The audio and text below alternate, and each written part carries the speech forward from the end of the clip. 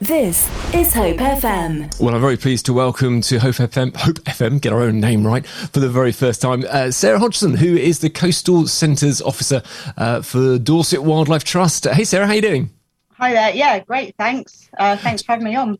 It's an absolute pleasure. So last year we had Julie come on the show to tell us a little bit about the Boscombe great white shark, which apparently turned out that she didn't think it was actually a great white shark, and I was wrong in that assumption. But there was a shark sighting down in Boscombe last year, which you may remember. Are there many sharks out around our coasts, or not too many? Well, there are actually quite a few species of shark that live around the UK coastline, around about 21 species, and quite a few of those are seen around Dorset. But the good news, of course, is that sharks are sort of pretty harmless to humans. So the species that we get around our coast, we get things like the small spotted cat sharks. They tend to feed on things like crustaceans. We get smoothhounds and tope. And also some of the larger species, which are really exciting to see, if anyone's ever that lucky to see them. I haven't myself, but things like thresher sharks and poor beagles, which are actually really shy animals. They feed predominantly on things like fish. So, yeah, very shy creatures. And the other one that we get in Dorset occasionally is the second largest fish in the world. It's the basking shark. Wow. So these sort of giants can grow up to an average length of around about 10 metres long. But again, completely harmless. So these are filter feeding animals. So they feed mainly on things like plankton. They swim along with their gaping mouths wide open, just feasting on all the plankton. Okay, so no risk at all for us if we were going for a little paddle? No, I mean, I think it's fair to say people in this country shouldn't be afraid of sharks because they are harmless. I'd say they can be quite shy animals. And doing a bit of research, the Shark Trust report that there haven't been any records of any unprovoked shark bites in UK waters, which is great news. So that is very good news. Definitely go out there and enjoy the beach. So, but the Dorset Wildlife Trust, you see, I didn't know, and I've been on the show before, I know a bit about you, but I didn't realise you're quite as big as you are, because you've got 26,000 members and 42 nature reserves. That's pretty impressive, actually. But you're involved in a specific part of the trust, aren't you? So what's your role? What do you do?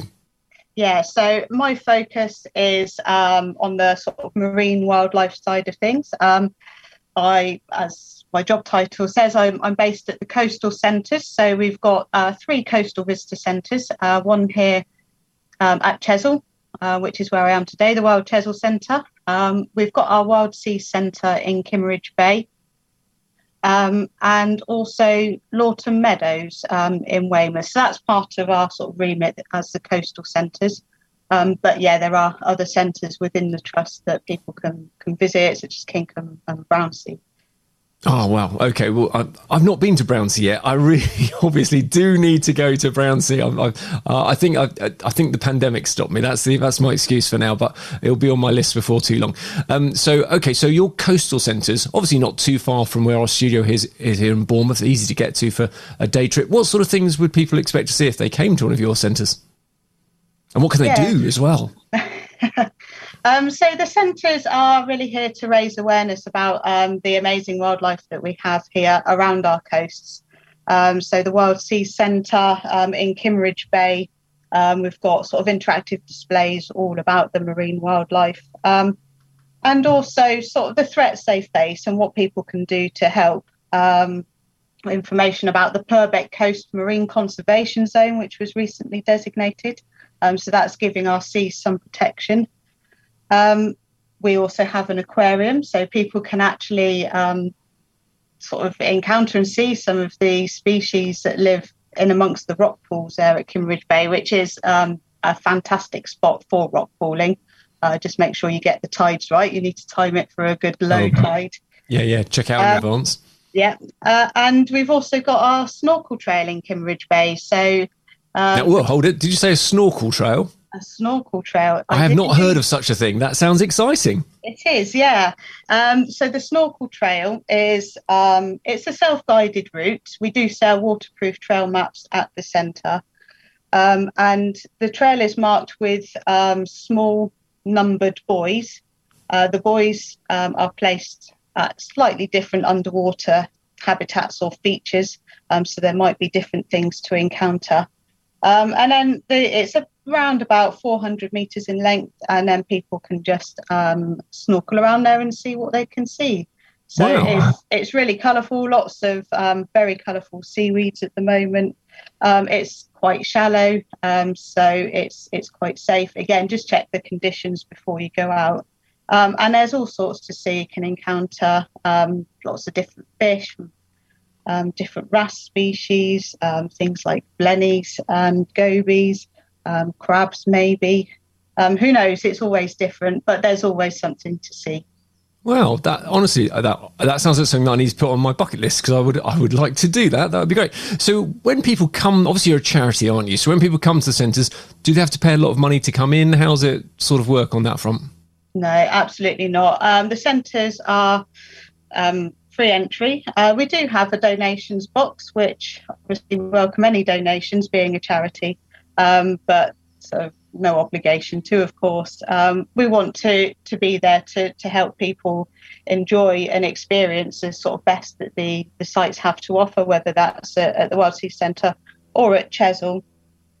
So yeah, they are free entry. Free entry, but donation would be nice because you're doing a good job. Yeah, there are parking charges associated, of course, so Kimmeridge is on the toll road, so there is a small toll fee to pay on entry, and there's a pay and display car park at Chesil, but entry to the centres is free. So can I ask, how long have you worked for Dorset Wildlife Trust? I've been involved with the Trust for about 9 years now. I started as a volunteer. Wait, tell us about volunteering. So this is something that people could get involved with themselves. Yeah, absolutely. So being a charity, we're supported by a huge team of volunteers, and they help us with everything from just the day-to-day sort of running of the centres to sometimes we'll go out and do surveys, maybe a bit of gardening just to DIY to keep the centres up to scratch. So yeah, people can get involved in all kinds of things by volunteering. If they want to volunteer, do you know who they email, who they contact? Yeah, all the information is on our website, so that's probably the best place to start. So our website is dorsetwildlifetrust.org.uk. dorsetwildlifetrust.org.uk, nice and easy. So you've been volunteering for 9 years, and how long have you actually been employed then? For 5 years now. Okay, so what's been your absolute highlight of working for the Trust? Far too many to mention, to be honest. Absolutely love the job, feel really privileged to be able to do this and sort of share my knowledge and experiences with visitors and get them hopefully really excited about the wildlife that we have here. Yeah, it's just... All of it. You're smiling away. I can see on Zoom. You obviously do enjoy your job, which is great. What's your favourite creature? One of my favourites and an area of work that I've been involved in for about 7 years now is a seal project. So seals have to be one of my favourites. Which is interesting because they're actually the most waterproof creature. Are they indeed? Well, I didn't know seal. That. No, seal. Do it a seal. Oh, okay, silly joke. I forget that. But actually, while we're here, do you know which is the strongest creature in the ocean? No. It's the mussel. You must have kids' groups come around you. I'm giving you some great liners to entertain them.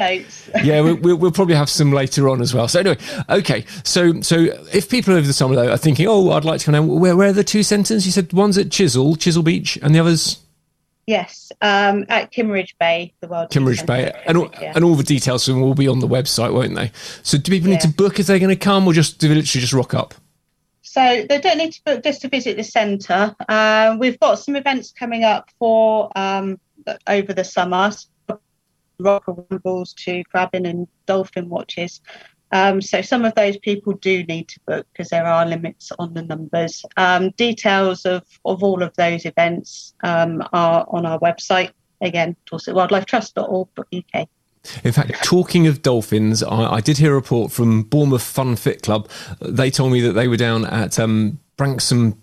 I get it right? No, they were at Durleychine, and they saw a load of dolphins just, I think it was on Monday this week. So excited to have dolphins back around in the area. So I do like a dolphin. It's always a good thing.